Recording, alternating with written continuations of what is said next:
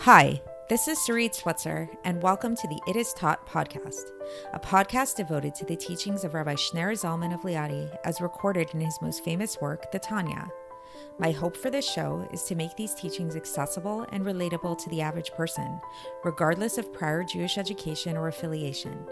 The episodes follow the prescribed daily study portions and are meant to serve as practical lessons in how to live your life as your true self and develop an authentic and powerful relationship with your Creator. I have personally experienced the effects the study of this work has had on me, and I'm excited to share what I can of this knowledge with you. So please join me on this journey of learning, self-growth, and connection with your source.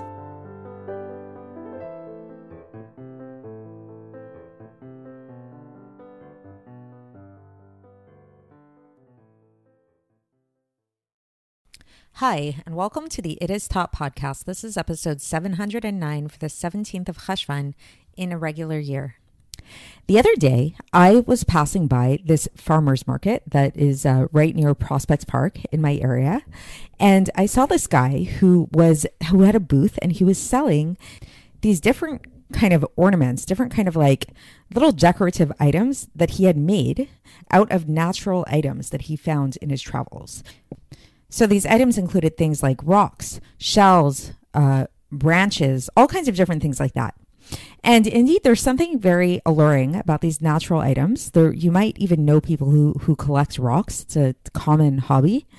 Sometimes people go so far as to kind of feel like that they're getting like energy out of rocks, right? Which is maybe quasi-idolatry, so it's not something that we really encourage. But there is something to the fact that like we kind of see that this beauty in nature, this beauty in different rocks. There's one type of rock, though, that really is over and above all else, which there's kind of like this consensus that there's something special about it. What is this type of rock? This type of rock is a crystal, right? There's something really magical about a crystal.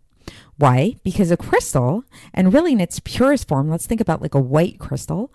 A crystal is really, on the one hand, it's devoid of its own kind of color, but by virtue of the shape of the crystal and by virtue of kind of like the tone of the crystal, it's very bright and and it illuminates. And especially if we think of like a clear crystal, like a translucent crystal, a crystal that doesn't have any specific color to it, these can be really, really magical because it's like, even though they themselves are devoid of color, on the other hand, they reflect color and they sort of, there's like a color that illuminates outside of them.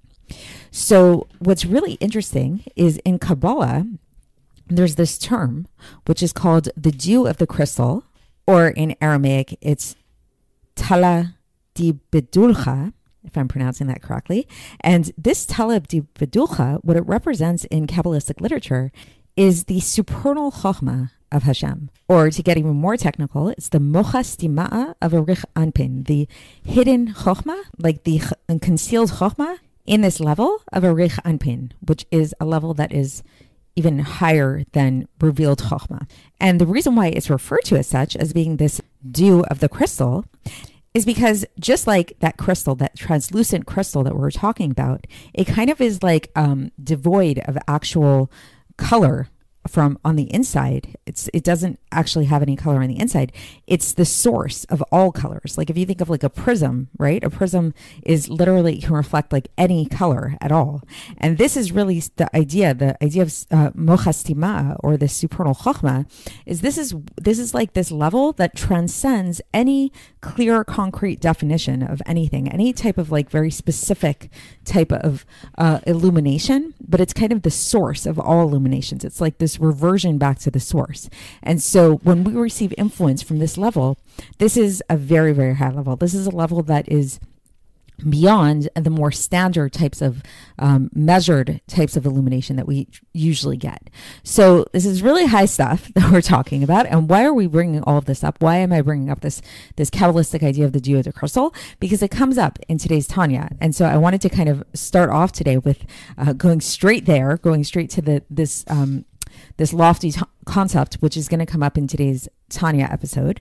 And the subject of today's Tanya episode, we can get into that now, is actually a similar type of theme of that which we've been talking about in the past few episodes, namely how to relate to a tzaddik, a righteous person, after they pass away. And we were originally talking about this in reference to, we studied a letter of condolence that the Alter Rebbe wrote to his Chassidim after Rabbi Menachem Mendel Vitebsk passed away.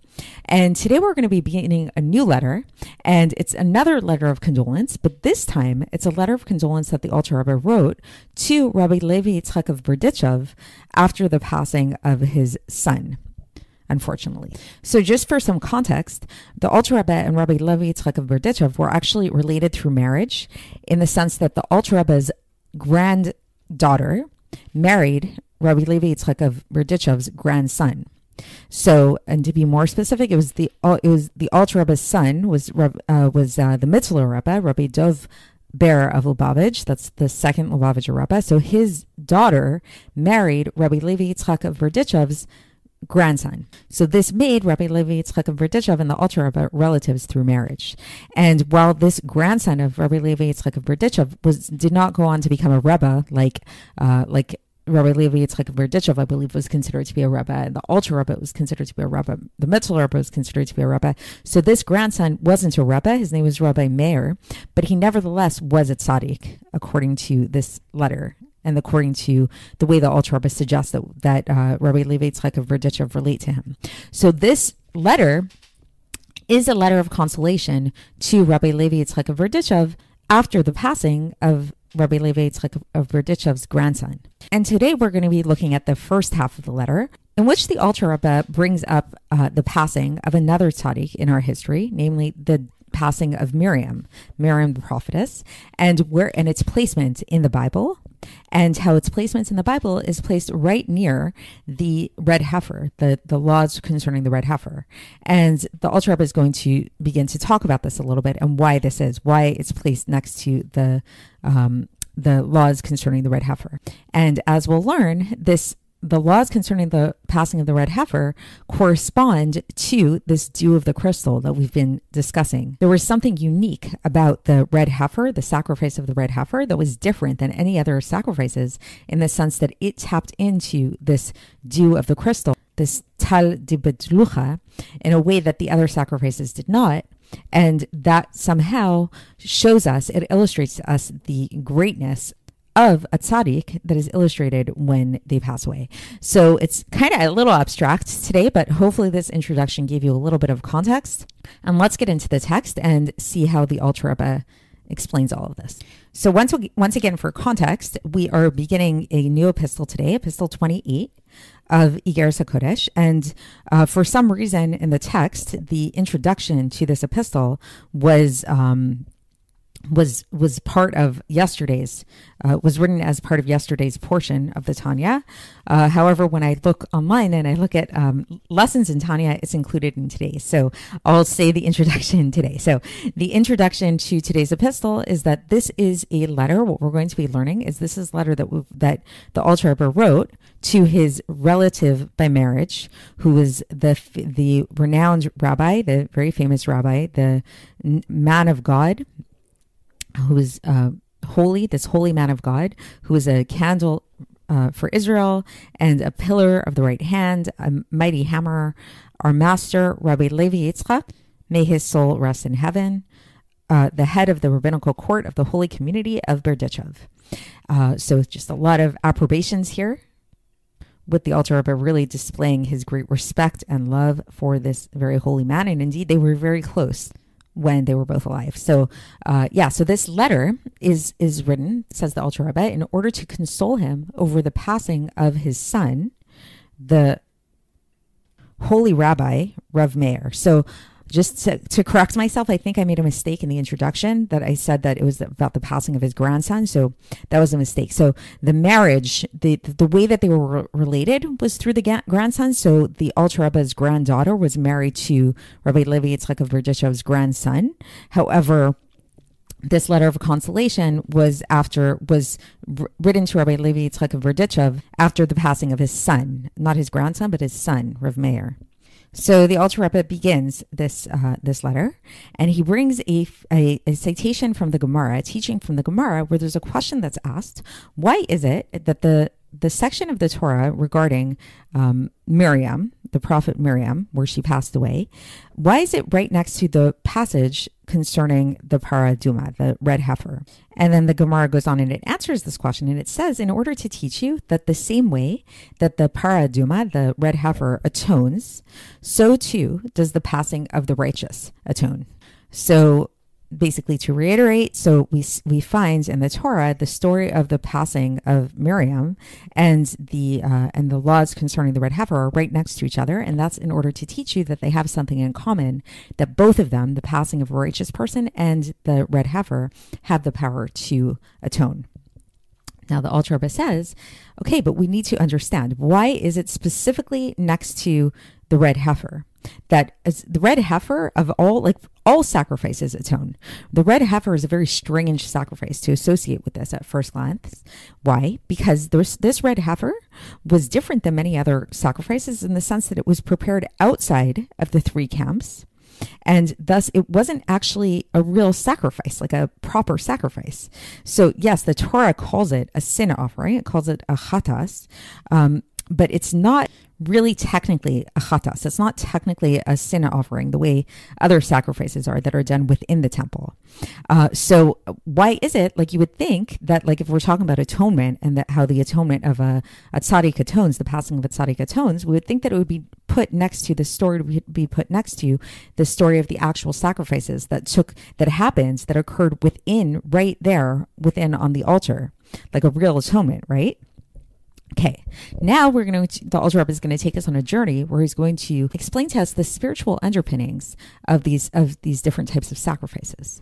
So the Alter Rebbe says that it's known, according to the Arizal, in the secret of the korbanos on the altar. So the Arizal explains that these sacrifices that were made on the altar, these have to do with the idea of mein nukvin, the feminine waters that come from the nefesh habahamis that's in noga. So what does this mean? So basically, if you've been following along and learning Tanya for a while, you know that all of us have something called a nefesh habahamis. We have an animal soul. This animal soul, this part of us, our animal soul, this isn't necessarily a bad thing. This is something that can do good, it can do bad, but what makes it animalistic is that it acts according to instinct. It acts according to nature. It doesn't rise over and above its instinct. And our job as Jews in this world is to subdue our animal nature and to control our animal nature, to kind of like break the animal and not just live according to our instincts. And so when we would give animal sacrifices in the temple, this was sort of like the underlying spiritual reason behind it, is that we would take a physical animal to represent our animalistic nature, our animal soul. And in sacrificing it on the temple, it was sort of like that this was a way for us to sacrifice our animal souls. And this animal soul, as we've also learned, comes from a place called klipas noga, from the translucent husks of noga. So it's this place that conceals godliness, and this needs to be broken and elevated, right? And this process of elevating the animal soul, elevating the klipas noga, is called the mein nukvin, the feminine waters. It's the waters from below that we're like offering up to God, and these waters rise back up to their source and to their root. And when they rise back to their source and their root, these animals, what is their root? What is their source? This is the four animals that are on the chariot above. So you might have heard about this chariot. We've spoken about it before. It's described in the vision of Yechezkel, that there's this chariot that he saw in his vision, and on this chariot there was these four faces, and they were these four faces of animals, of different kind of animals. There was the face of the ox, the face of the eagle, the face of the lion, and the face of man. These four faces were on the chariot, and they represent, they're sort of like the spiritual level of these animals. So in giving these sacrifices, it's like this feminine water that we're lifting up to God. It causes the animals that we sacrifice on the altar to revert back up to their source there. And when that happens, when these feminine waters rise up, this causes a corresponding drawing down of what's known as the mein duchin, the masculine waters. So it's like the feminine waters arouse the masculine waters, which comes about in a way of the Adam that's on the throne, the man. So remember, there's four faces: the ox, the eagle, the lion, and man. So the face of man, this is like the highest of all of the faces, and this is what gets elicited when we when we send up the feminine waters, what gets elicited is the masculine waters, as represented through the man that's on the throne, that's on the chariot. And this man is also called Malka, a king, and also Zer Anpin, a small face. So now if you've been following along, again, the Tanya for a while, these words might start sounding familiar to you. Malka, Zer Anpin, that kind of thing. This is levels of spheros within Atzilus. So Malchus of Atzilus, we've talked about. This is like where all of creation comes about from. And then the what's higher than Malchus of Atzilus is Zer Anpin. That's the 6 emotive attributes within Atzilus. So that's what happens. That's the levels that we tap into when we offer animal sacrifices. Okay, so that's regular animal sacrifices. Now, okay, what about paraduma? What about the red heifer? So now we're going to learn that the red heifer actually there's something special about it. The fact that it was that it was prepared outside of the 3 camps. This doesn't show us that there was something lesser about it, but in fact, as we'll see, the red heifer, the paraduma, actually taps into something even higher than that. So what happened was that in the process of burning the red heifer, then through the throwing of the cedar wood and the hyssop and etc. and that kind of thing. So this was the ritual of the red heifer. This drew down sanctity from above, and also by placing the water into the ashes of the red heifer, which was part of that ritual as well. Then this, which was called the sanctification of the purifying waters.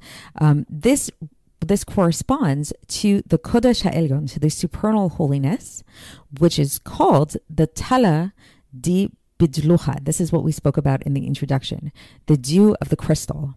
So basically, just kind of to bring that down for you a little bit here, is that this ritual of the red heifer and the burning of the red heifer and the throwing in of the cedar wood and the hyssop and all the things involved with that and the placing the water into the ashes, this water corresponds to a water that's above. What water does it correspond to above? It corresponds to this dew, this dew of the crystal above. So it's like we were just like when we offer regular sacrifices, we're sacrificing an animal below, and that arouses animal faces above, like it goes back to their animal sources above. The water that was utilized in the ritual of the red heifer, that arouses a water above. That water above is what we know of as the dew of the crystal. And now we're going to explore a little bit, like, what is this dew of the crystal? So in this Holy Zohar, it talks about that this dew of the crystal, this Tala di Bidlucha, is referred to as Chochma Ilah, supernal Chochma, or otherwise known as Mocha Stima'a de Anpin, the hidden brain of Arich Anpin. So these are very Kabbalistic ideas, but again, as I explained in the introduction, this is basically referring to a very high level, like sort of like the brain, the supernal brain. So like it's sort of like if we think about Malchus Vatzilis and Zer Anpin, that's like where creation happens. That's like where it all kind of actually, this is where the creation of the world begins. So the kind of the origin of that, like the kind of the nerve center for that is the Chochma Ilah, the supernal Chochma. And that's what we know of as being this dew of the crystal. And about this level, says the Alter Rebbe, the Zohar describes this level of this Chochma and the Mochastima. The Zohar says that through this Chochma, they are refined. B'Chochma itzberiru. And it also says that ithabcha chashucha lenehura, that darkness gets transformed to light, which references the world of Tikkun.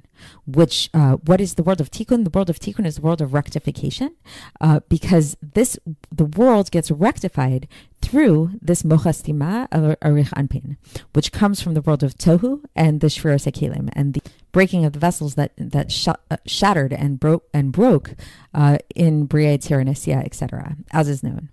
And this is what the red heifer accomplishes. This is the purification that the red heifer accomplishes, because the red heifer, it was known it purified the dead.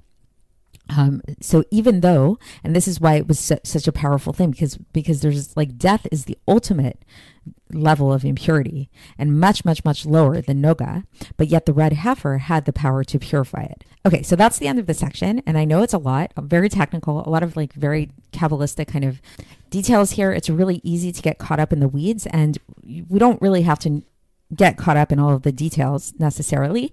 The main takeaway to take from all of this is that this dew of the crystal, or the mochas tima, the hidden or supernal chokhmah, has the power to rectify total chaos, to rectify the shattering of the vessels, the world of tohu. And this is a very intense thing. This relates to the red heifer in the sense that the red heifer also had this tremendous power to be able to purify from death, which is the ultimate of impurity.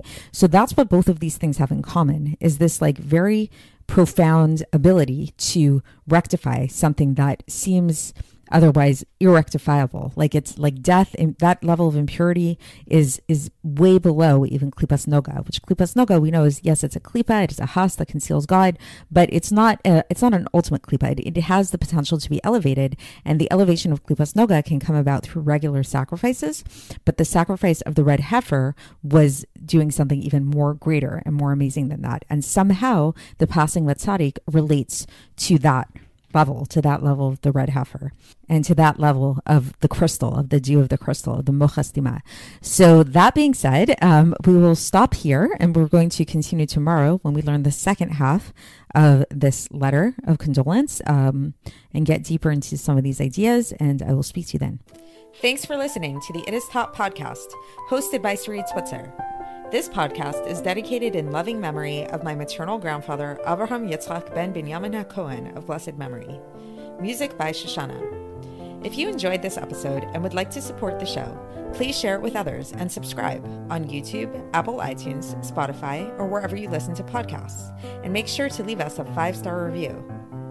To find out more about the It Is Taught project, including more information on my soon-to-be published book, please visit our website, itistaught.com.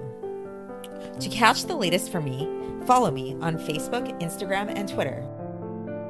Looking forward to speaking with you tomorrow, and until then, have a great day.